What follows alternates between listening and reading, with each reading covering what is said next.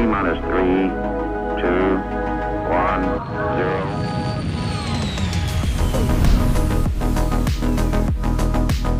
0. Hello, space friends. Welcome to another week of Space Games. This week, we're touching on some Starfield. And I have got a good friend, podcast regular, star citizen extraordinaire, Lore Stradamus, the AstroHistorian. How you doing, man? I'm doing good. I'm tired, and I've just finished my first week of going back to teaching school from summer break. So you guys are already back in school? Yeah, we've been back. I've been back for 2 weeks. This is the first week with kids that we've come back with. So man, gosh, I keep getting thrown off by the scheduling and stuff over here. I think they still got like 2 weeks of summer left over here. So I did not realize you guys were already getting them back into school. It's an interesting time to be going back to school like that, right? With everything going on in the gaming realm. Yeah, it's my sleep schedule sucks. I haven't played Baldur's Gate 3 like everybody else has because I'm like I would be dead. I just couldn't, I would not sleep. This would the problem with that be. Yeah, that game sounds like a time sink. Oh yeah. So are you then are you playing anything else, or are you really just focusing on getting back to work and the obvious topic of the day? I mean, I am playing the obvious topic of the day, but but that's a completely different, can't talk about it too much. All I just say is that I have a review copy of Starfield. So this guy is playing Starfield, and he's going to give us all the goods today. So Bethesda employees, if you're here watching and listening, get ready with those emails. Listen close there, Bethesda employees who are watching this right now. I know your secrets. I know Snape kills Dumbledore in the second mission. I know that the whole game is you think you're playing a space game. The first time you get downed, you just you wake up in a cart and you're actually playing Skyrim for the 17th time. This is just a re-release of Skyrim. You've all been fooled. You get knocked out from a spaceship crash and you wake up and you're in the wagon. Yeah. Wow, you're finally awake. No! 10 years earlier. Oh man. I'm excited though for that moment. And I mean, Bethesda's always had that kind of step into the universe moment, and I'm really excited to see what they do with that when it comes to an actual space game. That's exciting. Yeah, it's definitely going to be an interesting attempt, because this is the first time Bethesda's ever done something like this. So they've done fantasy, they've done post-apocalyptic, but they've never really done the sci-fi setting before. So it will be interesting to see how they pull that off. Yeah, I mean, this is not a small deal of a game. I made a video about this a few weeks ago, and I think this is probably a big part of a lot of people's appreciation for this game. We haven't had like a really big space game in a long time from a AAA publisher. We had Outer Worlds a few years ago. But it's a different style of game. This really feels like it is kind of a special moment for the genre. Do you think all space fans are going to be into a game like this? Yeah, or is it a specific type of person? Based off what we've seen, it's a Bethesda game. So if you like Bethesda games, you'll like it. But at the same time, I think everyone who is interested in space and science fiction will try it, because it's such a big release. They're pushing it so hard that it makes sense to even just attempt to do it. And I want to say that I've never seen a space RPG this done by a publisher this big since Mass Effect. Yeah. It just hasn't existed. We had a space game with Squadrons, but that was done by one of their no offense to Motive, because Motive's a fantastic team, but they're not they had kind of a B team doing this sort of side project. That was the EA published game. EA published game. But I think the closest thing we've had to anything like this is No Man's Sky. And that was an indie team. Just really do not see AAA space-based games anymore. It's hard. So, yeah. As Todd Howard pointed out many times in interviews, it's a hard way that's really difficult to do. Yeah. So for somebody who, I think the biggest thing that turns people off from this game, at least in our usual audience, hello, Star Citizen folks. Hi.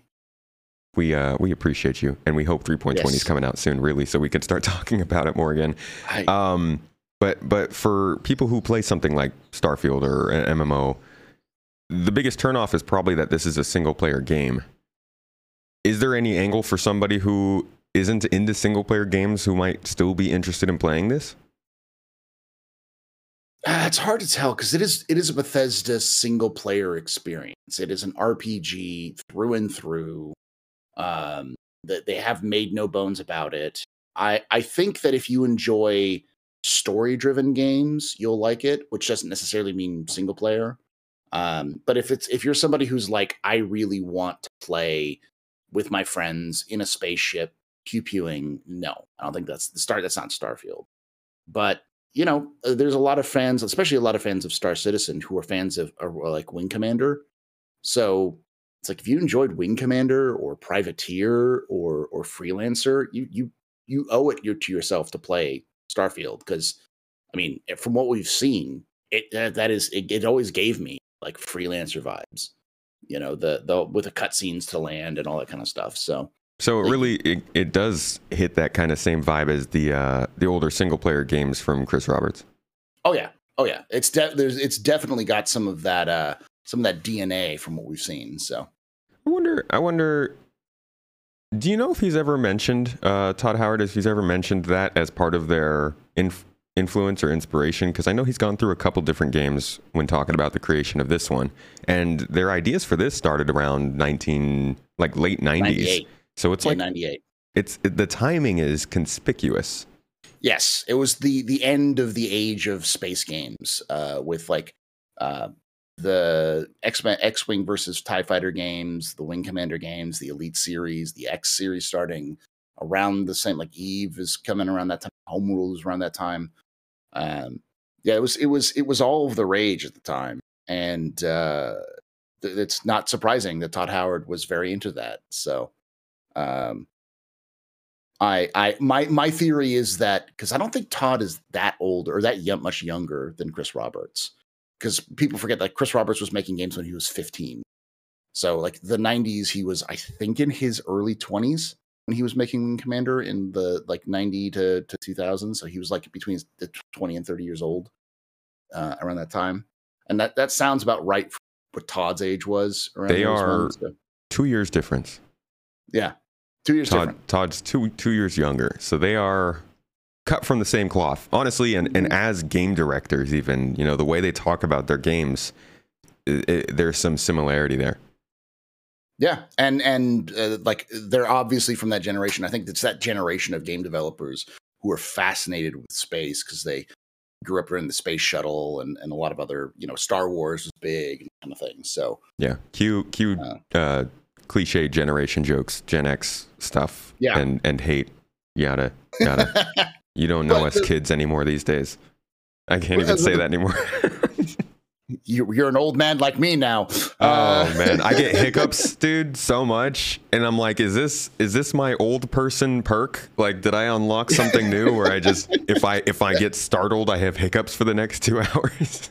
Listen, that's the best perk. My perk is I can like absolutely destroy my body doing like exercise or like moving things around, and then I get up and I move to like twist my body to the left just a little bit, and my back is thrown out for a week. Yeah, you gotta be wary of those rogue sneezes that take you out of the game for a couple of days for no reason. Yeah. But yeah, to answer the question, I don't know if Todd specifically said that Chris Roberts' games were a inspiration, but it is like written all over the presentations for Starfield and a lot of the correspondence and the interviews that Todd's done over the years about his the space game, which is Yeah. as the Bethesda's called it. Because it has been kicking around the offices at Bethesda for 20 something years now, almost And 25 years now. the art is there to really like sell that space. I don't want to say odyssey, but like that space curiosity exploration. Like gosh, they have this chair that came out. And before we get into the marketing, actually, I do want to ask: Have you been playing Star Citizen? You been doing much Star Citizen stuff lately? No, I mean, a lot of it's just life has been happening to me. But I did play a little bit of Star Citizen, I think 2 weeks ago. So it's been fine. Like Star Citizen is good right now. It's better than it's been in the past. In terms of performance rate, there's less random crashes and 30Ks and such, but they are. We're in the middle of a pre-Citizen Con drought. For those who maybe don't follow Star Citizen too closely, there's a cycle for Star Citizen for sure, both around patches and also just an annual cycle based on their own events. And we've got a pretty big news drop coming up in October. I think we're both going to be there, right? You're going to be there as well. My plan was to be there, but I don't think, unfortunately, because I bought a ticket, and unfortunately, I don't think I have the money right now to be able to go. So right now it is no. So it still could happen because it's LA. It's not like it's the other side of the planet, so it's a little bit easier for me to actually go if I needed to. But right now it's still a no.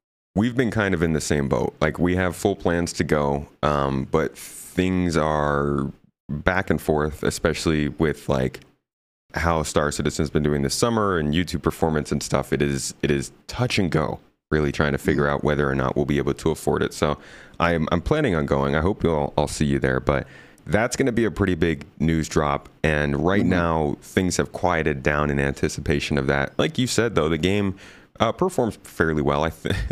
Me and my wife were playing the other day, and for whatever reason, we have terrible desync problems. Our computer's right here next to me. And when we're playing on that same internet, terrible desync problems. And it kind of highlights one of those difficulties that comes with trying to make this into a multiplayer game, as opposed to something like Starfield being a single player experience. Yeah. I mean, that's one of the advantages of a game like Starfield coming out and being single player is that they don't have to worry about all that netcode stuff. So it becomes a lot easier for like them to cheat on certain things or to make it like really look good and react well. Right. So for those of you who are Star Citizen fans, like a lot of people like to compare Starfield to Squadron 42. Right. Though it's not I don't think it's a fair comparison because Starfield's a space RPG and Squadron 42 is a space action game. So that they're kind of built differently. That's built different. But at the same time, like you'll be able to see in Squadron 42, like a lot of they don't have to worry about server meshing and PES and a lot of the details and like the connection speed, and there won't be a 30K in Squadron 42 because that's just works. So you'll see it like probably. Okay. We've seen previews, it'll be better performance and stuff like that too. So that's something you'll see. The advantage that Starfield has is that it doesn't have to worry about that. You just gave me a really good idea for an Easter egg in Squadron 42, where they have to have a point where like a very important computer or spaceship or some kind of malfunction that changes the story happens, and the error code that pops up is the 30K. It's 30K. They have to do that. Like you can't miss out on that opportunity. I hope they do. I hope they sneak that in somewhere. It's got to be somewhere. It got to be somewhere in some derelict ship somewhere. So. All right, well, let's get to the topic at hand because we've got about 2 weeks, less than 2 weeks. Yeah, about 2 weeks until the launch of Starfield. I don't know about you, man. I've been waiting for this. I think the first time I heard about Starfield was maybe 2018 or something like that, 2017. And it was kind of like how Cyberpunk was. A lot of speculation, the random fan art, the obsessive talks about the little bits of details that have come out, and then they released kind of the big reveal. I think it was in 2019, possibly. Gosh, I don't even remember the timeline anymore. But they've been building this very slowly over the last several years, and there were delays, as they probably should have been with the Bethesda game. And with the acquisition from Microsoft, there has just been a lot of anticipation built around this game. How do you feel like they've handled the marketing leading up to this? And overall, how do you feel like, do you feel like the community response is good? Like, from what I'm seeing, it's pretty huge. We see marketing deals from all these different companies. We're seeing tons of buzz about it now. Do you think they've done the game justice? I think they've done what they can with what they have. Like, what I'm seeing in terms of advertisements for Starfield isn't the typical "this is the best game ever made" kind of advertising. They're really trying to advertise and hype up the experience, like explore new worlds, like lose yourself in this environment. And I think that they're hitting that sweet spot of what they've been doing, and they've been going out of their way to be like, this is the most bug-free experience they've ever tried to do. They've had like all of the QA testers they could in Microsoft games to, like, Xbox to just test the heck out of it to make sure it's really good. They delayed it to make it even better, to really kind of tighten up the screws and everything. So it feels like they're doing the right thing. I don't know if it's going to be the biggest space game ever, but I do know that based off of what they've been talking about and how they've been marketing it, I feel like we're getting it's going to be a solid experience that might kind of go up. The one thing, and this is going to sound weird because we mostly talk about space games, but we mentioned Baldur's Gate earlier. Baldur's Gate is kind of on fire. It is kind of the pinnacle of what people want in an RPG these days. And everyone has been losing their mind about it. Seriously, so yeah. It's going to get compared to Baldur's Gate. And I feel like it's probably going to come up lacking based off of what Starfield's trying to be and what, it's not trying to be what Baldur's Gate is. It's just two different kinds of experiences. But I think you're just like the hype is going to be different. I think you're going to see a different type of crowd hype it. I think it's going to be a little bit more subtle, I guess you could say. So it's going to be like a build up to it rather than this kind of explosion. Because Starfield doesn't seem to be a new experience. It seems to be what Bethesda does really well, and just that next kind of polish and evolution of their formula. Yeah. So it's not like the next thing in RPGs. It's just Bethesda's latest game.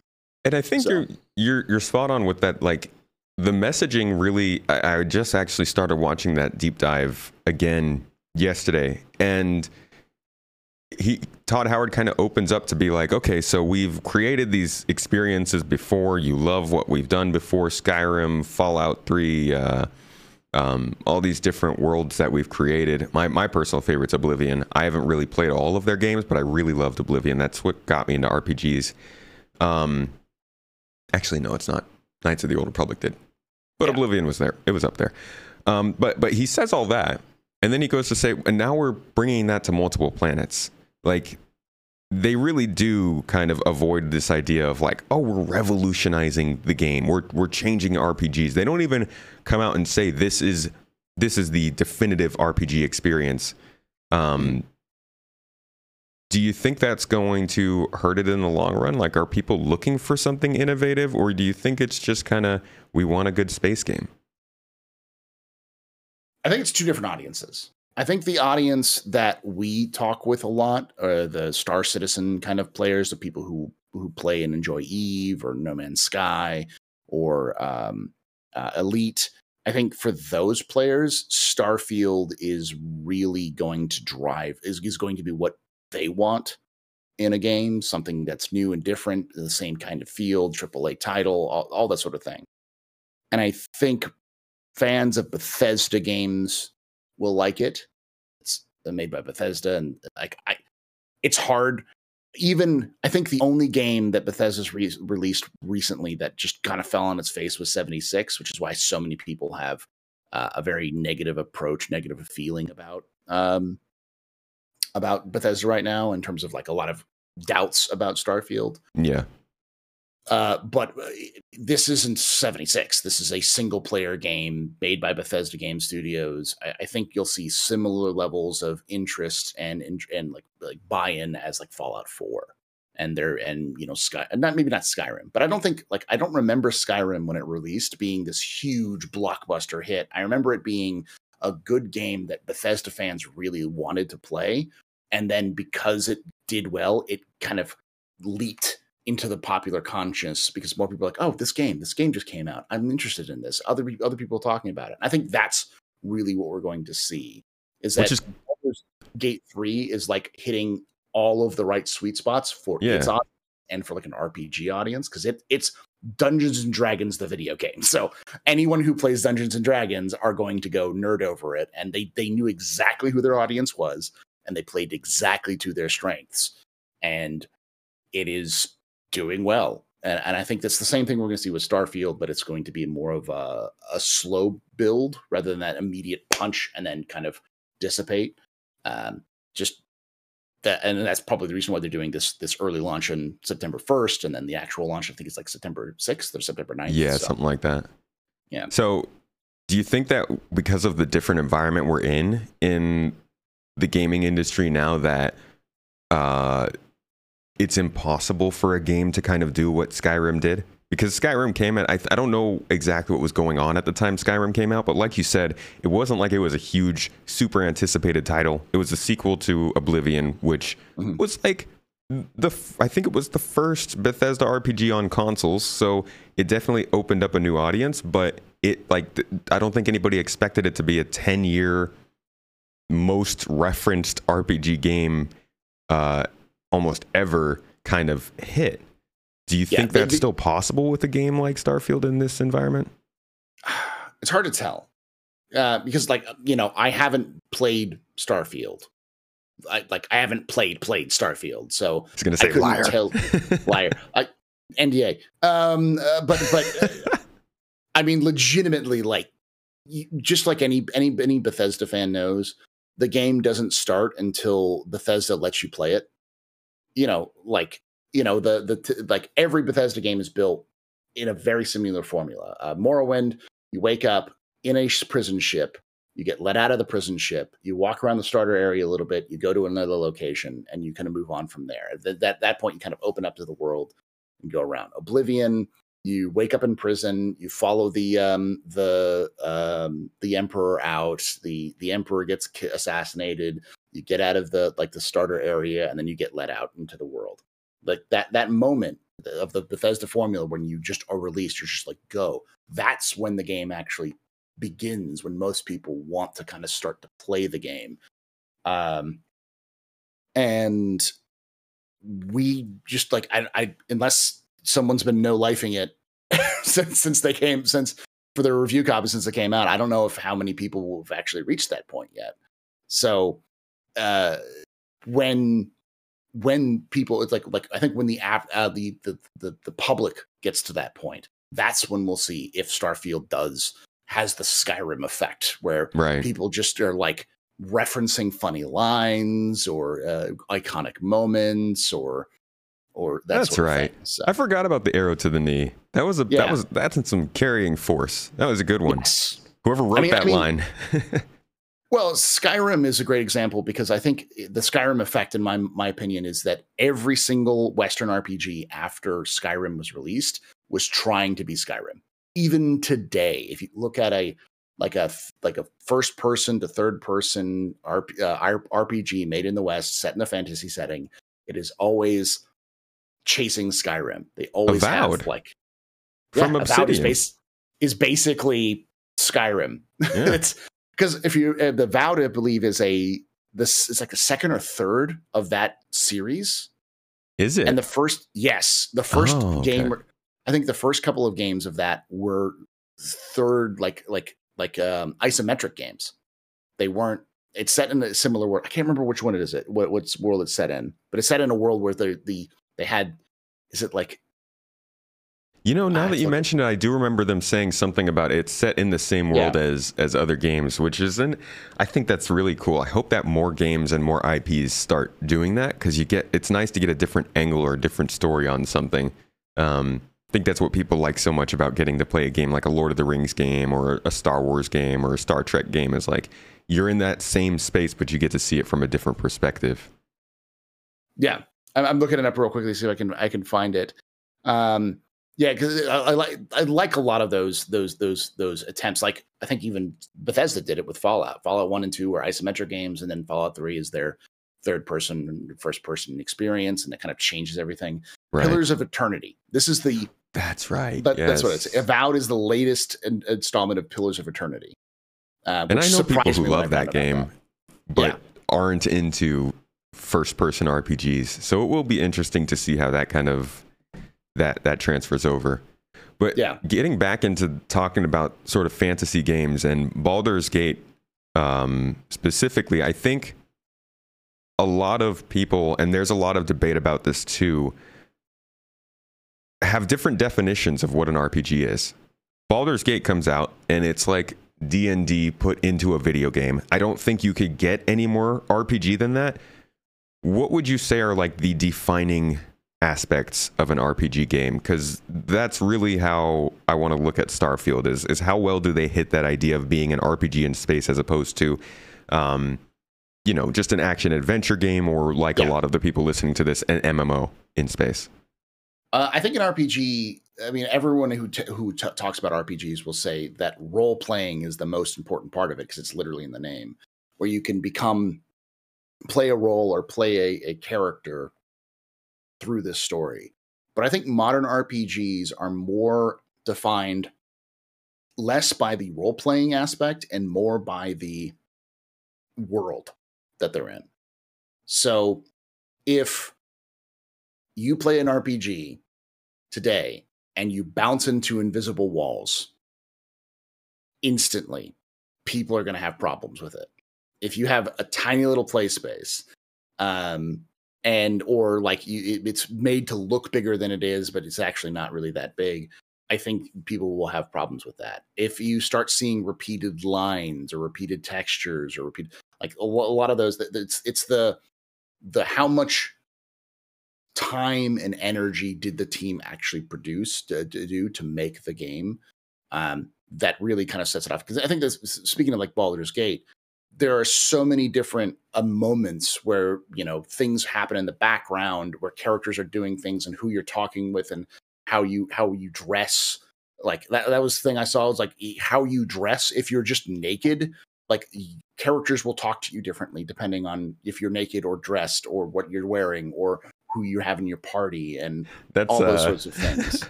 It's funny because that's actually one of those things that you see people complain about with Star Citizen whenever they talk about things like your hygiene or how you dress affecting the way that people react to you. People are like, we don't need that in games. That's too detailed. And that is one of those kinds of things that people look for in terms of like your scale of experience in an RPG.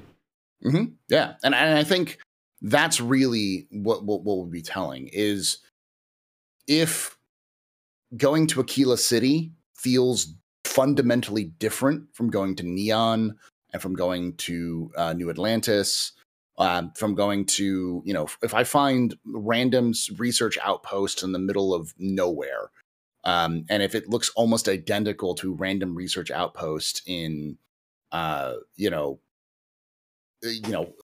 systems over, with just different stickers attached to it, I think people will go, that'll kind of turn them off. Yeah. And the thing is that Bethesda doesn't really do that. I don't think really they do a lot of those repeated textures. Every so often they do, like the Radiant quests are the problems, the another settlement needs your help problem. But I think like that's really what people are going to look at Starfield and judge it on as a RPG, is how much of the world feels like it's been attempted. It's like it's been done intentionally. Yeah. How much can your experience change compared to somebody else? And compared to different areas? It is a big deal, and it's really noticeable. And like you said, it sort of goes back to how much time did they spend on the game. which I think is the hard part. Because like you were kind of describing RPGs, they're basically, at this point, they've become the most, for lack of a better word, bloated games in the gaming space. We have games like Assassin's Creed, I mean, really Ubisoft RPGs in general, which is what worries me about the Star Wars RPG coming up. But it's all about creating a sense of scale, putting in a lot of time, and that kind of flies in the face of what drives games forward these days, which are investors, shareholders, and corporate powers trying to get the most money out of their game. So then you come to the question of, well, how are they going to make their money back if they're spending 6 to 10 years working on this super in-depth world, and then they release the game and there's no other monetization method besides just people buying the game, which we all know won't be the case. But yeah, that's kind of the problem with RPGs. Do you think that a game like Baldur's Gate, which is being renowned for not having a lot of other monetization methods, is going to be something that companies still look to try and replicate, given it might not make as much money as something like another game?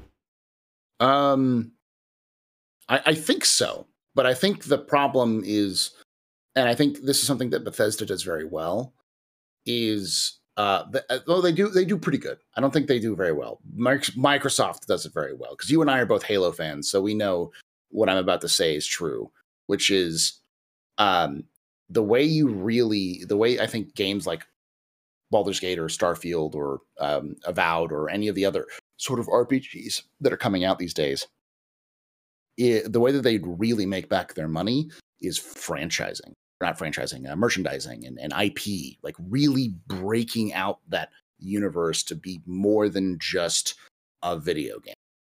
And, Halo is infamous for this because, Halo came out, it had 3 novels written for it within the first couple of years.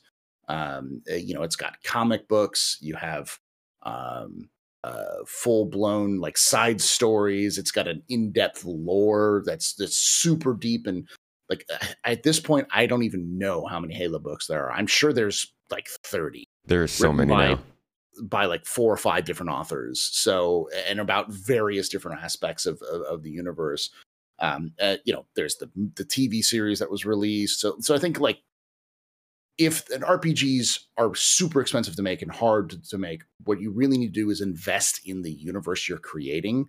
And that becomes a lot easier to sell that sort of idea to people. And I wouldn't be surprised if we saw Starfield get the similar experience, because even the Elder Scrolls has novels that are written about the different time periods in the lore and stuff like that. There's an entire novel series, I think it's a trilogy, that takes place between the end of Oblivion and the beginning of Skyrim. So Starfield getting books would not surprise me. Starfield getting spin-off games or plushies or little robotic, Vascos, little mini, your personal Vascos, the little robot walking around, for like a toy. People love those sorts of things. I think that's really where, if you're trying to invest in something that can't be monetized through the nose, is where you kind of make a lot of that. It's not as immediately money making, but I think it makes more money over time, and it gives you that capital of controlling, like gives the Harry Potter, the Star Wars, the that sort of thing. Like Harry Potter and Star Wars didn't have DLC as movies. They had to rely on their universe pulling their people to come back and buy merchandise and buy other things like that. And I think video games don't do that as much. And I think if, again, like I said, that's probably where you'd find a lot of that money making opportunities for video games. But that's a good point. It's also risky. They're learning. I think we've seen, like, video games are an art form, just like movies, music, TV shows, and they're really starting to figure that out for themselves. I think we're still dealing with a lot with like that weird money hungry phase where they don't know how to make that money, and they don't quite they don't have a lot of trust in the process that you're talking about. But we see it with things like Arcane from League of Legends. The Mario movie this year probably validated a lot of people in the industry to like, we wanted to make a Zelda movie, let us make one. Like that, I could see Starfield having its own animated show. I mean, they released those videos that those animated, yeah, people seem to like. And I mean, there's Last of Us has a show now. Fallout has a show being created. Like they're starting to get into that. So it's a good point. Like when they come out with this Starfield IP, which they've spent years on years building and tons of marketing they've been putting into, and now Microsoft owns Bethesda, so they want a huge return on it. They're not releasing this as kind of like a quick, oh yeah, here's a new game, go play it. Unfortunately, something like Halo Infinite actually feels more like that. Hey, here's our newest game, quick sequel, go make it, go play it, play some multiplayer, spend some money, we'll have something for you in a few years. Starfield feels like they want to say, this is the first game, but look out for everything that comes after this. And that, I think, is the most exciting part of it. I love to see a new sci-fi IP really starting off on the right foot like that. And so speaking about sort of setting up that world, that universe, let's dive into lore. Yeah, the good stuff. Yes, my favorite stuff. So let's talk. What do we want to talk about? Like I could go. Go. It starts off. It's kind of like an alternative timeline, right? It's very much.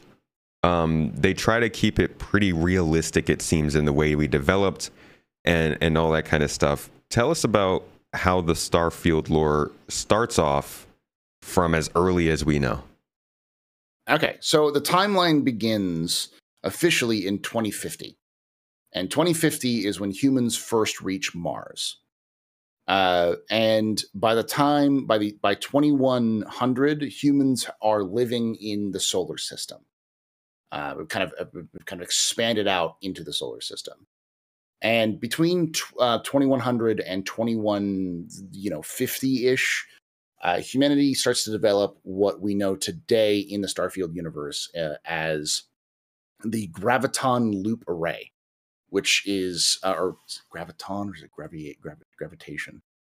It's I call it the grav drive or the gravity drive, and people are like, Paul, this not. It's like, fine, I screwed up on it, but it's always mentioned that it's a graviton loop array. Yeah.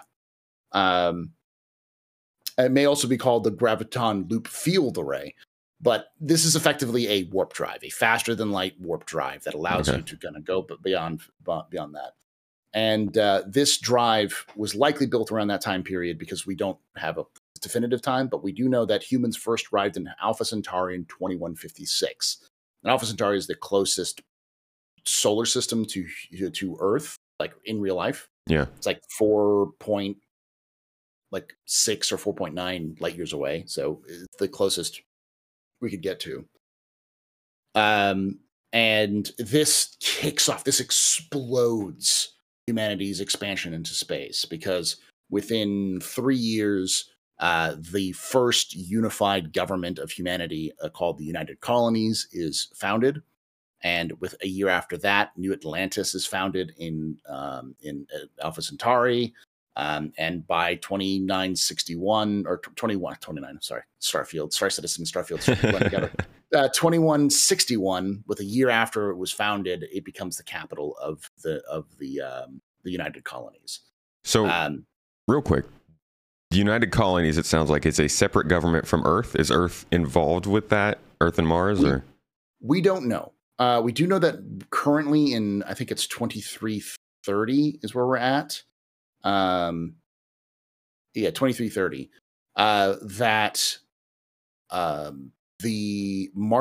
Mars is part of the United Colonies. Because there's I want to say Cydonia is the town. The city of Cydonia is part of the United Colonies. Okay. But we don't know what's happened to Earth. There's been no official kind of like discussion on what happened to Earth. Some people have seen pictures of what they think is the St. Louis Arch remnants and stuff like that. So but it's pretty obvious that something happened to Earth. We don't know what, but something has happened. Sounds like a good quest. Yeah. But to kind of put this into context, the United Colonies is founded in 2159, and the other major faction is born within 17 years. So like humanity goes from having from getting to Alpha Centauri in 2056 to having multiple major factions being founded in space across this like 50 light year bubble of human space in decades. It's just super fast. Classic humanity. Yeah. So the graviton loop array seems to have just absolutely sped humanity. It's for some reason it seems like it becomes easy for people to build it, and so people just press out into the black and just go everywhere in space. Because in 2167, the system of Cheyenne is discovered and is settled by a man by the name of Solomon Coe, who becomes the founding father of what will become known as the Free Star Collective. This sort of becomes the first kind of rival to the United Colonies when Solomon Coe reaches out to the Xenofresh Corporation, or probably the Xenofresh Corporation, in 2188, who had a kind of a fish platform on their system of on the planet of Voli and the system of Voli, which they were building. They're just going to harvest fish to sell, and then they found out that these fish have psychotropic qualities. Fun fish. So they turned them into drugs. Yeah, classic humanity. Yes. This is just my theory, that I think that likely what happened was that they realized there was profit in it, and the UC didn't want to have, a private corporation that could be a drug smuggling or like a drug pushing situation. So they were putting a lot of pressure on them to not do that. But the Xenofresh Corporation was like, but money. So when Solomon Coe kind of reaches out and kind of goes, hey, when we work together on this one, we can all make money together. They were like, yeah, let's do this. And that's the formation of the Free Star Collective. So that's actually a location in game, right? Neon? Yes. Neon is the platform that this was formed. You can go there in game. It's a huge, they bring it up as one of the major locations for the game in the Starfield Direct. So then that's a significant part of the schism in humanity then, that planet. Voli is a huge schism, but it's not as big as Narian, which is another huge part. In 2194, by this point, it seems like humanity has spread out across the stars into all of these different little systems. Of course, not all of these systems are explored or known, but they definitely exist with people living on them. And in 2194, Narian was a small colony, was inhabited by people who'd been living there.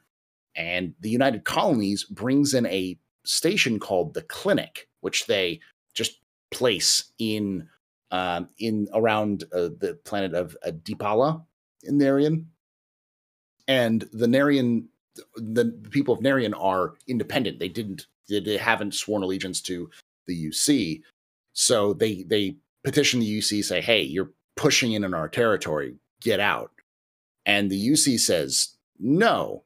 Oh boy. So Narian turns to the Free Star Collective for help and joins the Free Star Collective. And in 2995, a year after this situation happens, the Free Star Collective sends its fleets into Narian.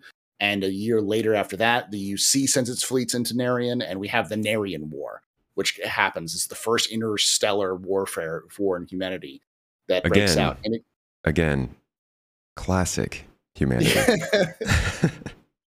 This is a serious war. It takes place. I'm trying to do the calculations, but it takes place between 2196 and 2216. It's like 20 years of war between these two factions.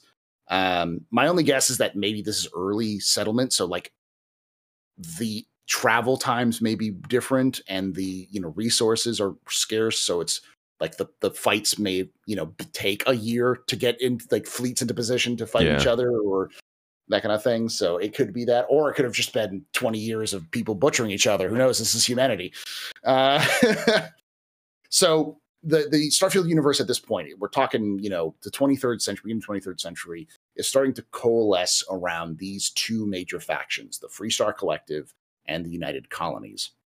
The United Colonies kind of representing the old values of Earth, of humanity, law and order, and peace, whereas the Freestar Collective is more of a libertarian kind of Wild West style collective. It's more of a, I would say it's more like a confederacy where like each individual planet has a lot of autonomy. So there's not a lot of centralized power. Yeah, and it really, sounds like the tried and true conflict of this, like you said, this central power is overreaching, and we want to just kind of be our own place here that's self-sufficient. Well, we've got this sort of, I won't say anarchist group, it doesn't sound like, but this kind of like separated group that wants to make sure that the central power doesn't have their hands in this. We'll go to them and see if they can help us. And the UC doesn't like that. It's such a classic story, and honestly, it's interesting because it's kind of a question that I find myself wondering about when it comes to what we're doing right now in space. As soon as we actually start being able to go to Mars, whatever decade that is, who ends up having authority? Are we splitting this authority to the companies that are sending the rockets there? Are we giving it to the countries that own the companies that are sending the rockets? They don't own the companies. The companies are, how close, like in the US, you have companies that wouldn't want to be associated with the government. In China, you have companies that have to be associated with the government. They're owned by it. Yeah. So like it is a very interesting setup. And I'm glad that we have a game that's actually going to bring that into the kind of thought process of space exploration. I'm sure we've had that. I mean, I haven't played every space game, but this is it's a big game. This is going to bring that sort of conversation to a lot of new people. Yeah, and I actually did some searching. All of these systems that are mentioned in the timeline are in the game. You can go to these planets. You can go to these worlds. You can see like there's in one of the clips of the Starfield Direct. There's a robot that's walking around that says this is a colony war memorial. It's like there's a memorial in Jemison in New Atlantis to the colony war, the colony wars. So like it's like you can see that elements of this is like CIG. This is what I want in Star Citizen, please. I want to touch history. I mean, you're a teacher, so like, yeah. But I mean, it brings a lot more. Like, it feels like real, and it does. The way they develop this is like it feels authentic, and it's so much better to experience it than to read it. Yeah. Oh yeah. Eventually these two sides settled and kind of created a peace treaty, which became known as the Treaty of Narian. And it's the place where the first official use of the settled systems is used. Up to this point, the human space has been known as the settled systems kind of unofficially. But once these two great powers kind of settle the war, they use the term settled systems, which becomes the official term for human space. But we also have the formation of the Freestar Rangers, which is kind of like the police force for the Freestar Collective. But in 2275, one of the most important factions is founded, which is Constellation, founded by a man by the name of Sebastian Banks, who we don't know anything about. But he builds what he calls the Lodge in New Atlantis. It's a independent group that isn't associated with anyone, but it's dedicated to space exploration. And he brings in scientists and philosophers, and it's kind of like the old Explorers Club of the kind of Victorian era, where you see people who are trying to challenge the universe, but it's much more quiet. It seems like from what we can tell from the lore that there really isn't a drive to explore space anymore because there's just so much BS in space. Because since the colony, since the war, the Narian War, there have been the foundations of the cult of Varun, which is this mysterious space cult that worships a great snake. There is random spacers who are kind of trying to do things. You've got the Crimson Fleet, which is kind of a confederacy of pirates that are trying to push themselves around. You've got the Ecliptic mercenaries who are kind of going on their own, kind of like a rogue state almost at times. So there's all these different groups which are vying for control and power over these systems. That Constellation is kind of like this optimistic kind of throwback to the heyday of human exploration, where it's like, hey, we're here to explore the universe. And that is the main organization, which in the game you work for, is Constellation. So by this point, they've gotten to this phase where the excitement of spreading out has kind of worn off. Everybody is in this sort of atrocious power struggle just to solidify their place over the next millennia for humanity. Yeah. And then you've got this group that's kind of like, remember why we came out here. Remember what we were doing. Like, let's continue to push forward and see what else there is to find. Exactly. And of course, while this is going on, the peace is tentative, but the Freestar Collective sets up a farming operation on a planet called Vesta in Lunara, and the UC sees this as a violation of the terms of the treaty, and the colony wars begin in 2308. Gosh.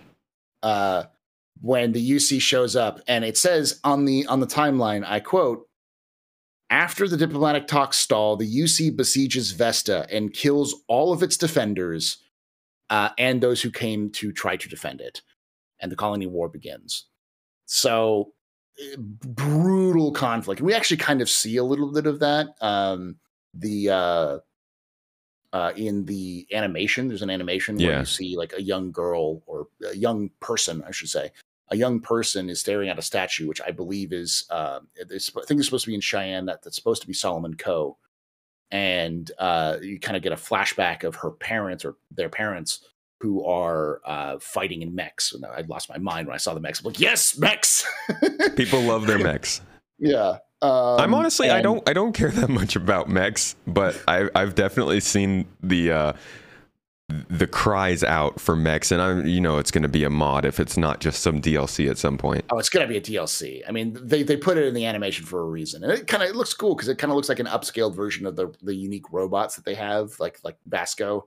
It's kind of like little spindly arms and they reminded me a bit of the Matrix Revolutions mechs. Yeah.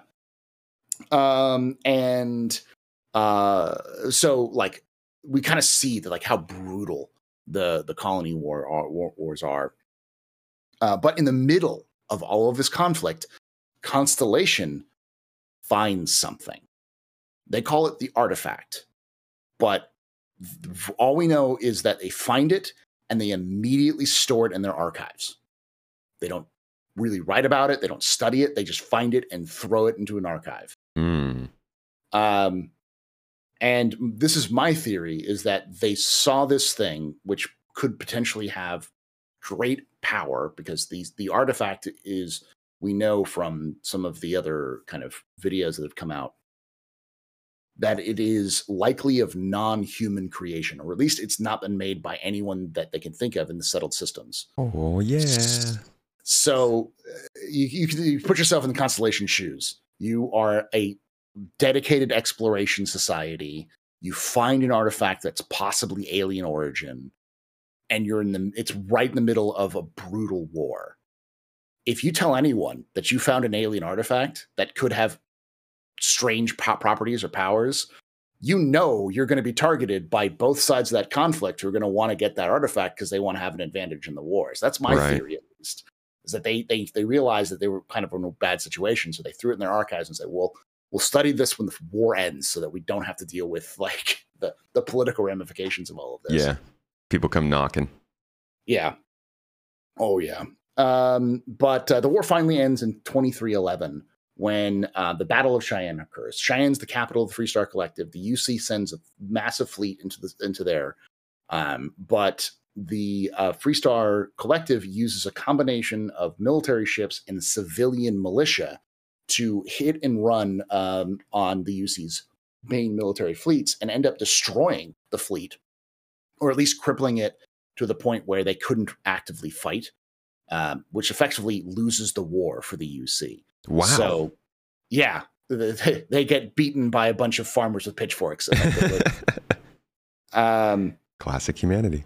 And this causes the war to end. And at least it's not a definitive defeat. Like the UC lost, but obviously no one really won in the end. Nothing really got solved. And that's the situation that was in 2311. So that's we're about 20 years after this conflict is when the game takes place. So the memory is still fresh, but it's also, there's still a tentative piece that both sides don't want to break, because, you know, they had done that before after the Narian War, and it didn't do well. So they're like, both sides don't want to have to deal with the problem.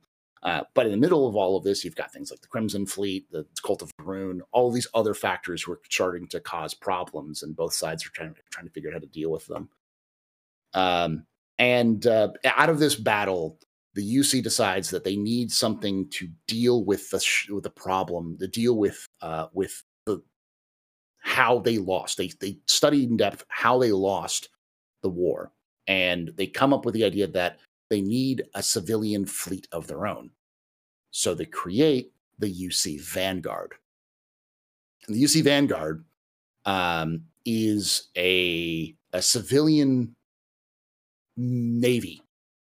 You volunteer for it, you sign up for it, you use your own ships for it, but you get paid for doing missions and jobs from the UC, and you get called up to in times of conflict. And it's at least mentioned in some of the material that the fastest way to get citizenship in the UC is to join the Vanguard. So I think we have a situation where, you know, for those Star Citizen fans, probably perked up their ears right there. Yeah. So service guarantees citizenship. It's a very Heinlein-esque, like, you know, you serve the government and they'll give you access, or they'll give you citizenship, which will give you different perks and stuff like that. I don't know if that's a factor in the game. That'd be cool if it is, where you could become a citizen and get perks and stuff like that. But well, yeah, I mean, this is a rich story, and it happens in such close proximity that it all kind of matters. Like, if you think back to 20 years ago, like, we just had essentially a 20-year occupation, not a complete occupation, more of kind of a war, but the conflict in Afghanistan, you know, if you think back to 20 years ago, that's still super fresh in people's mind. A lot of people still live on trauma that came from that event. So if you think about that expanded to the scale of like solar systems, then you realize that there's a lot of opportunity for missions, for alliances, for siding with different factions, and maybe espionage, all based around these ideas of the colony wars, in addition to whatever Constellation is doing, in addition to whatever you want to do as a character. Yeah. It's a rich universe that they've created to kind of really let you kind of play. And the one thing that really feels good is that knowing that all of these places that I've just mentioned are in game and likely have locations. I'd love to go to Narian and find the original settlements of Narian, to know where the Narian War started, or the farm that started the war, the colony war in Vesta. That would be cool to find in game. And I know Bethesda well enough that they may actually have that in game as like a site where you can go visit and like raid and explore, or maybe even it's been protected so you can see it. Yeah. They have a colony war memorial. So it's like, why wouldn't they? And these are just the major events. There's probably a lot of other stuff sprinkled throughout in between. I mean, the game's not even out yet. And we were just talking about building IPs and building a foundation. I mean, there seems to be a lot of opportunity for more lore to be built into this. Oh, yeah. And I mean, there's so many, like what I've seen is so little in terms of sprinkled out there that's available for us right now outside of the game, that it's like, it's hard to put it as like anything other than it's incredibly, it is hinting that there's an incredible depth to the universe. Because I'm not even finished yet with the timeline. I'll try to go through a little bit faster, but we know that Sarah Morgan, who's mentioned in the Starfield Direct trailer, who's the kind of the head of Constellation, the new head of Constellation, she was promoted to she's a UC soldier, a soldier in the UC, and she was promoted to the head of a short-lived program called the Navigator Corps. But in 2319 and 2320 gets shut down, and that same year she joins Constellation. Various other members, the Constellation's filled with like a business owner by the name of Walter Stroud. You've got an ex-Crimson Fleet pirate named Vladimir Saul. You've got an ex-Freestar Ranger named Sam Coe, who's there. You've got a theologian. Wait, Sam Coe. Is he a relative? Possibly of Solomon Coe, almost certainly. Possibly son or grandson, or definitely part of the Coes, because he's from Freestar Collective. Cool. We do know that the timeline says that Sam Coe and his daughter Cora Coe joined Constellation in 2327. So, a man who becomes very important in the story because he shows up in all of the trailers is but a man by the name of Barrett, is actually one of the oldest members of Constellation in the game that we can think of, because he joined in 2305, so like well before the actual Colony Wars began. He joined Constellation. So we have the Constellation has began to kind of expand, and they purchase in 2328. They purchase a star station called L868, and they modify it into what's called the Eye, which is a deep space scanner. I believe the Eye is what we saw. If you remember the very first teaser trailer with that thing that was opening up, I think that's supposed to be the Eye. Knew that had to be significant. I mean, it had to be. Had to be, yeah. So this all leads us up to 2330, which is the very beginning of the game. So you kind of the wiki says it's May 7th, 2330 is when the events of Starfield begin. So this is the universe that you wake up to. It's just after a major conflict. People are still trying to keep the peace. Everyone else wants to rip it apart. Constellation is hunting for these weird artifacts, and you are there as an agent of chaos or change, your choice. So, man, and I mean, it's a Bethesda game. For those who have played, like, this is the kind of game where these past games, they would have factions that you could actually go in, infiltrate for another faction, pretend to be all part of that faction, develop relationships, do missions, and then at the end backstab them and like become the leader and shut it down or something. Like, it's Bethesda goes very immersive with their RPGs, and this kind of background in a story where you're also going to be base building, you're going to be developing crews, you're going to have 20 people that you can go out and run missions with. Man, that's a lot. Romance partners, like, the biggest, like at least 3 major cities that you can explore. So, and that's another good point, is that we have settled space, right? And we have apparently a few different central systems where people are, but they've also said there are 900, 1,000 planets amongst dozens of different star systems. That's probably a lot of opportunity to meet even smaller factions, or like little little mom and pop shops on some planet that's been abandoned. Yeah, what one-off fun storytelling ideas that they can do, like Right. not to mention research laboratories, old outposts, homesteads, farms. There's just so much opportunity.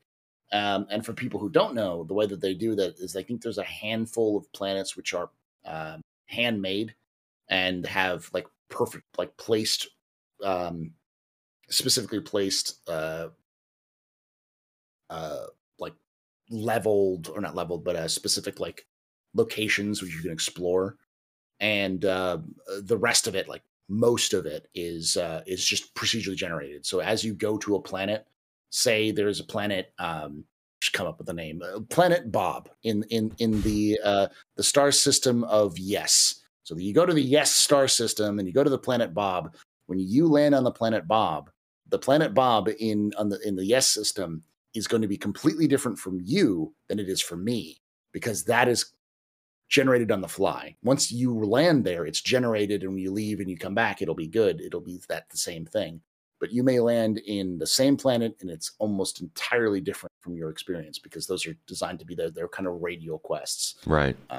The new radiant quest system. So, how do you think those are gonna? I mean, radiant quests, radiant NPCs. Or radiant AI. Those are like some pretty big systems for Bethesda. How do you think that's going to complicate Starfield as opposed to another game like Skyrim? Do you think it'll be any different because it's in space and more expansive, or kind of pretty similar experience? I have high hopes. I have high hopes for it to being a new take on that system. They seem to be really, really excited about that system. I think we're going to see a very expansive new way that Bethesda's doing their AI. I'm not going to say it's going to be world standard, but people still talk about how in Oblivion and in Skyrim, they have like each NPC has their own schedule. So, you'll know where they are depending on where they go. I think that's old hat for Bethesda now. They know how to do that. Right. And I think we're going to see the next evolution of that. Yeah, I think we're in for a treat for that one. So. Yeah, that'll be interesting. I do love a good AI system. I feel like that's what really makes an RPG. Like you were saying, that's what sets one apart. When you can go up to different AI, get a different sense of not just that character, but their background. What's going on in the area around them. How is the work life in that area? How is the city that they're in? How is their government? That kind of stuff really separates a good experience from a kind of cookie cutter one. But speaking of governments and factions, we have the UC, right? United Colonies, Freestar Collective. Crimson Fleet is kind of like this sort of band of pirate gangs, as you said. And then maybe some other factions scattered throughout. Do you think that they are purposefully trying to make this obscure in that there's not a good or bad guy? Or do you think they're trying to lay out the UC as sort of the overreaching bad guy and the Freestar Collective as like the good team? It's hard to tell because like the timeline reads like the UC are a bunch of jerks. Yeah. But I don't think that's going to be the case. I think what we're going to see is that the UC is well-meaning, but probably more imperialist almost. I think what really Bethesda is trying to strike a balance for is like a lot of their inspiration for how they want to tell the story seems to obviously come from Fallout New Vegas, with Obsidian's kind of Fallout New Vegas, because you've got Neon, which is New Vegas from Fallout New Vegas, but then you've got New Atlantis, which is this kind of big metropolitan area, and you've got Aquila City, which is this kind of Wild West town. So you've got these different vibes that they're trying to strike, but they're also trying to make them different. Like obviously, the Freestar Collective is all about more personal, individual rights and your own kind of getting your stuff done. That's kind of the vibe they're trying to go for. But they also have the Rangers, which my guess would be entirely overstretched, don't have enough budget to do what they need to do. So there's lawlessness everywhere. Like we know, for instance, that the Crimson Fleet has basically been acting without any kind of stops. They're just going roughshod over the Freestar Collective space. They're not keeping them in check, but the UC is, because the UC is spending money on military, on fleets. They're using the Vanguard. Like, they've got these systems set up specifically to check those sorts of activities. So the UC is safer, it seems like, but they're also more controlling, more dubious and devious. They have more of that kind of like, we're going to get what we want. Right. Whereas, you're more free in the Freestar Collective. You're also more at risk. You're more in danger. Yeah. So I think that's really trying to strike a balance of, there's no real good guy, but if they do it right, someone will always have their good guy, and it'll be completely different depending on your own personal opinions on what is good. Yeah. So, which is nice. It's a nice way to do it. I mean, that sort of nebulous quality is, it allows you to experience a story in different ways without feeling like you are an evil person. Some people don't want to be mean, but they want to still play for the quote unquote bad side. Like my wife's been playing Red Dead Redemption 2, and she was like, she started the game out in one way and then realized that there's just a leaning scale basically that defines kind of my experience and what the game thinks of me. So I'll start to act in another way. And it's nice to get into a game where you can do all sorts of things and still come out with more of like a diverse web of experiences, as opposed to just like a single good guy storyline. Yeah. The only thing I'm a little wary about when it comes to the storytelling and gameplay aspects is the Bethesda kind of everything can be done thing. Like the classic Skyrim or Elder Scrolls thing, where you can be like the head of the Mages Guild, the head of the Fighters Guild, the head of the Thieves Guild, the head of the Assassins Guild. Like, you're the head of every single major organization in the region. It's like, and it doesn't conflict with the fact that you're also, opposing organization. Like, you're a lord you're a Thane of Skyrim, but you're also the head of the Thieves Guild and the Assassins Guild. It's like, no one's questioning this. I mean, you're just big government, man. You're Illuminati. Yeah, you make it rain and control the weather. Yeah. Harp.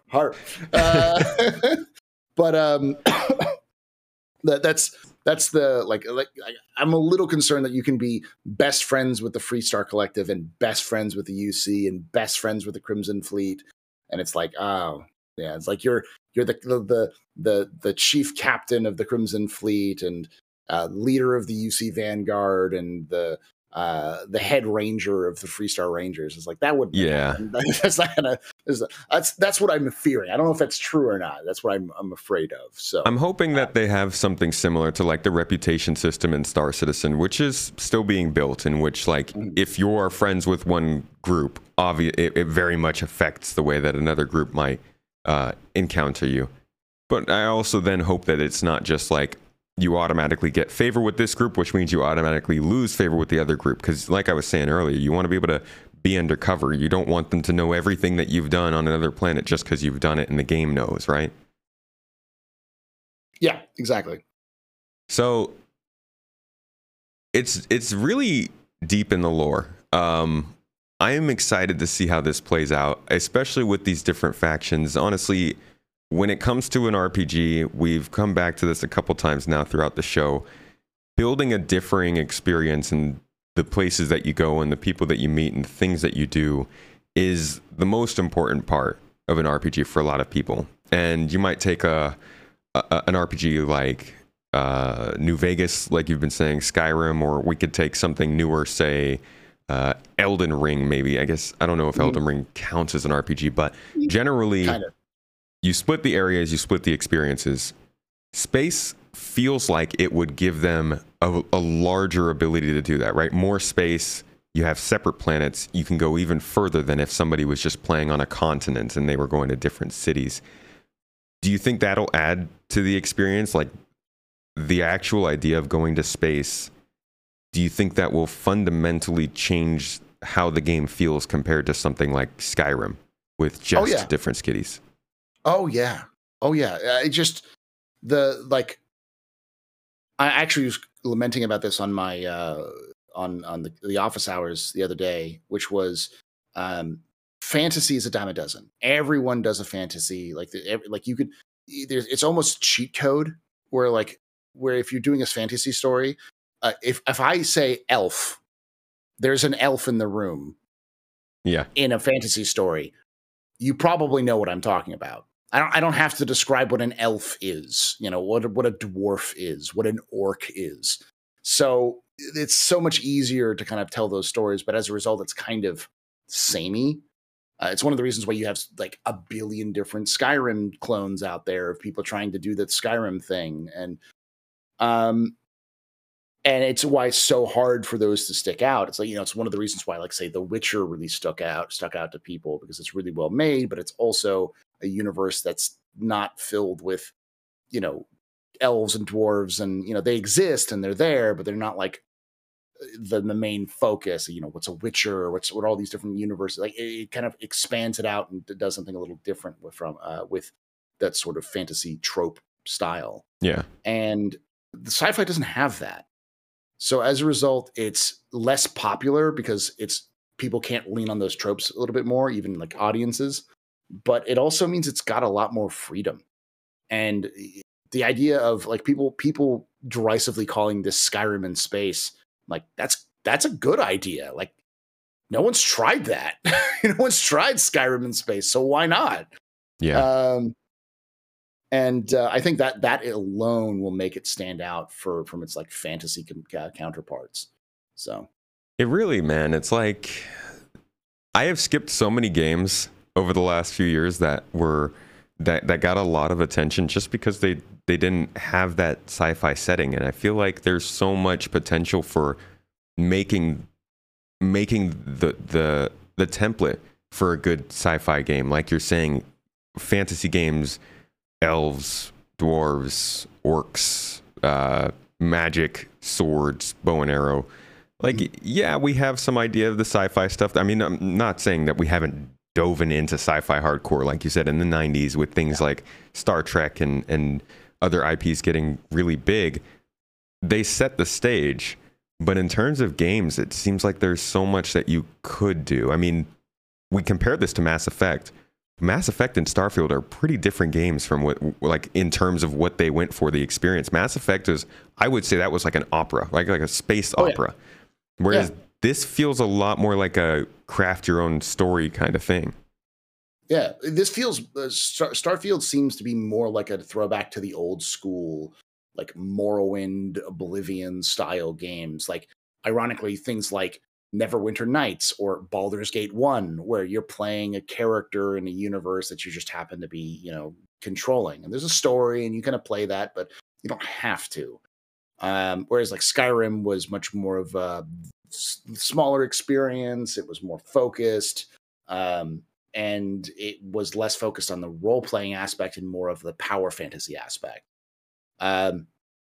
So the way this seems to play is like Mass Effect was a space opera where you're being tossed around the universe and saving the universe, and stopping the interstellar Cthulhu-esque monsters coming to destroy the universe. And Starfield doesn't feel like that's the main focus of the story. It feels more like you are a person in a spaceship who is on a mission, but it's not the end of the world. You're not running around to stop the Reapers. There's an artifact, man. Go find some artifacts. Hang out. Yeah, maybe pick some flowers. It feels more like you're a chess piece on the board, and obviously there's some level of, oh, you're special, you're gonna save us all going on. Yeah. But like you said, with all this lore that we've been going over, there's a lot of complication and a lot of focus on, I guess, kind of the political and military upheaval between different factions than there was with Mass Effect, which, like you said, is Cthulhu-esque. Yeah, and just alone, like that alone, like no one says Star Trek and Star Wars are the same, right? You can tell the difference between Star Trek and Star Wars. Yeah. but people will confuse references of Lord of the Rings and you take Dumbledore and you take Gandalf and say which to somebody who doesn't know those two franchises and say which one is which. I can almost guarantee you no one will know. Like people will just be like, they're wizards with white beards and tats. I don't know. Just be like, Dumbledore was that guy that was obsessed with the ring, right? Yeah, exactly. But then, you take Jean-Luc Picard and Luke Skywalker and you say, which one of these is Star Wars and Star Trek, people will be like, even if they don't know it, they'll know like, these are two different franchises. It's they'll probably be more of a like, oh, that's Luke Skywalker because he's got his laser sword, or that's Jean-Luc Picard because he's bald and has the funny uniform or whatever. like there's unique styles that can kind of bleed through a lot more with science fiction. And like the with Starfield specifically, they talk about the NASA punk aesthetic. Like that alone makes like the high science fiction kind of with like particle accelerator blasters and sleek, form-fitting, sexy armor of Mass Effect versus the like you're in a clunky spacesuit that looks like it came straight out of a almost diesel punk, universe. Yeah. Shooting ballistic guns that look like they're taped together with metal plastics and wiring from fans from computer fans, like that. Very different aesthetic, and that alone makes the game stand out differently, let alone their stories and all those other things. And Absolutely. That's the advantage that's something that Starfield's going to have going forward. And I think other games, if they want to come, hopefully we get the Skyrim or the Skyrim effect with Starfield, the Starfield effect, where more people are trying to do things like that. But I actually was hoping that was what was going to happen with Cyberpunk. And to some extent, I think it had a little bit of an effect. But because of the launch of Cyberpunk, I think it really missed the ability to create a new wave of like, I thought Cyberpunk comes out, Cyberpunk 2077 comes out, and it does well, we would see the announcement of a new Deus Ex within a couple of years. But I think for whatever reason, it didn't quite have that power, that draw, and I'm really hoping that Starfield does for space games. I'm going to be optimistic and have my optimism. I've got my hopium. I'm just inhaling it. I think if Starfield does well, and if CIG manages to release Squadron 42 either by next year or the year after next, I think, especially if they release it next year, that would be such a big 1-2 punch to the industry, because you've got Starfield, this space RPG, which is very set up in like NASA punk aesthetic, and people are enjoying it in the mods. And you have a game like Squadron 42 with its just redonkulous star power and like the focus on being cinematic, and you'll start to see more people being like, oh wow, there's money and interest in this sort of genre, and you can just go crazy with it. Like it doesn't have to like, okay, do we have enough elf boobies? Do we have enough like is the magic system craftable? Are we hitting our quotas that we need to hit to get the attention of people we want to get? You can just go off the wall nuts with science fiction and space stuff, because it can be whatever you want. Yeah. And there's also the kind of lurking in the background. We know that there's another Mass Effect in development. Now I don't know what BioWare is going to manage to do with the IP. Obviously the BioWare of now is not the BioWare of the first trilogy. But with that, we know Star Wars Eclipse is in the distant future, like there is some real potential for this genre to start getting some big legs again. And then we've also got like real-time strategy games like Homeworld and Falling Frontier that are both attracting a lot of attention. I think, things could be good. Kicking off with Starfield this year. Yeah, I mean, there's a lot that could be happening, and it's exciting to be at this time period. as Jake Acapella likes to say, or Jake Bradley always likes to say, it's never been a better time to be a gamer, and I think it's never been a better time to be a space gamer, interested in space and science fiction. So. A space nerd overall. I mean, look at the TV shows we're starting to get now. Star Trek is back in its prime. I actually don't know that for sure since I don't watch it, but people talk a lot about Star Trek now. Yeah. Star Wars is having some struggles, but I think they're putting out some very good stuff with like Andor. People seem to be excited about Ahsoka coming out.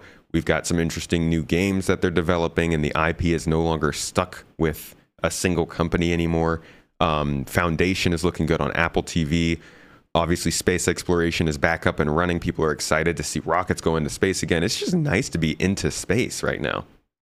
Yeah, just it's good to be space. It is. Be a space nerd. To finish things up,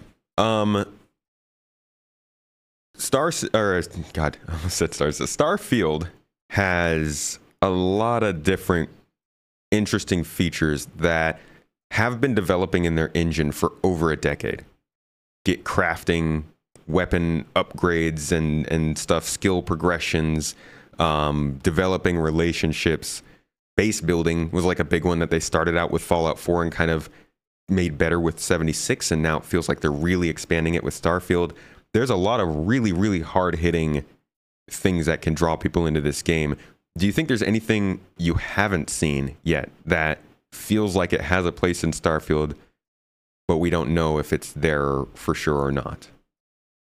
I mean, I know things that have a place in Starfield that we haven't seen yet, which aren't going to be in the game, but I kind of 100% believe will be in a expansion, which is vehicles, mechs, driving vehicles, something like that, and like dealing with like AI in those vehicles and kind of messing around with you. And I think possibly I could also see, well, just in general, I think we were talking about this a little before with the idea of like reputation, where like what you do matters in game, and hopefully they have some barriers so you're not just being able to be everything. Like you can, if you're helping out the UC, you're going to be burning your bridges with the other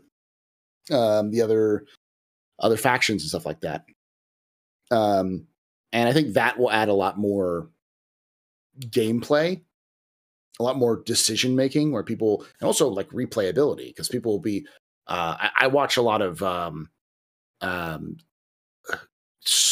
Bethesda content creators who will do various different attempts, like they'll do different challenge runs for things. And it's always fun to watch them like decide which faction they're going to side with at any of the games. And that sort of thing, I think, can definitely happen in Starfield to kind of like really bring it out more with the whole, like, who are you choosing? How is that going to affect you? That sort of thing. So. Yeah, I hope we see vehicles at some point. I think I'm hoping that the lack of vehicles isn't an engine limitation. We know that the creation engine has had trouble. Like Sorry? Oh, I think we lost him again. I'll keep going. I do hope that the engine isn't a limiting factor in vehicles, because we do know that one of the things that used to get pointed out with the creation engine before were ladders, and ladders are that was a funny point. We do know that ladders are in Starfield, but there is something to be said about being able to move across planets quickly, and how those planets would load in. And I'm just hoping that the creation engine isn't something that would keep vehicles from being in the game. I do hope that's something that we see in the future at some point for exploration purposes and whatnot. Yeah. Oh, yeah.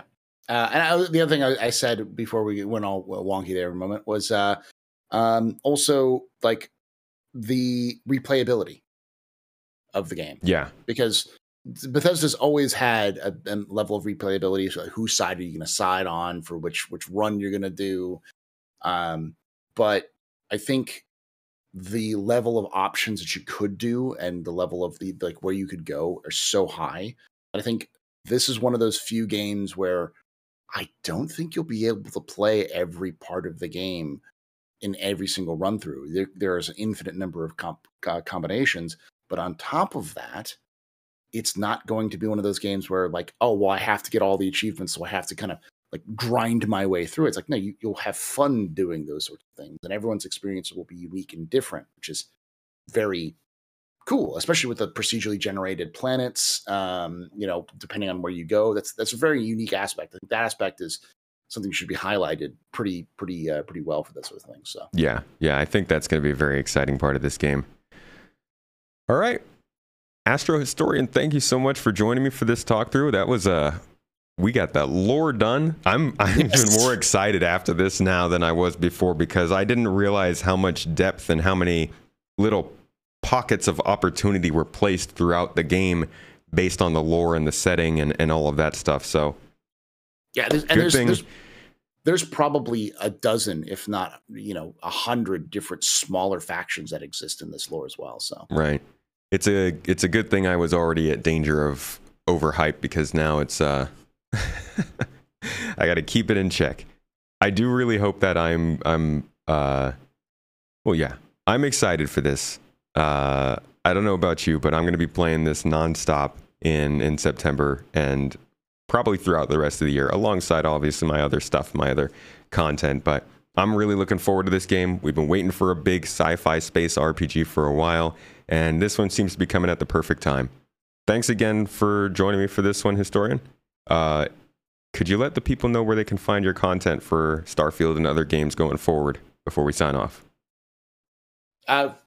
Twitch.tv/theastropub, youtube.com/theastropub, and youtube.com/theastrohistorian. In fact, I'm going to be doing a Starfield timeline, kind of a full kind of condensed thing this weekend, if I can try to. If I need sleep and work is kicking my butt, but it'll be out soon, so check that out for that. Well, thank you for spending a late night talking about Starfield on this podcast. The time difference is crazy, folks. I'm in Turkey. He's in Texas. It is early morning for me. It is late at night for him. I guess it's now early morning for him as well. Early morning for me too. Yeah. So I'm going to let you go. Thanks again. Go check out his content. We will have more Starfield episodes probably in the future, and more content coming out from both of us about the game. Hope you enjoyed this one, folks, and I'll catch you all next week.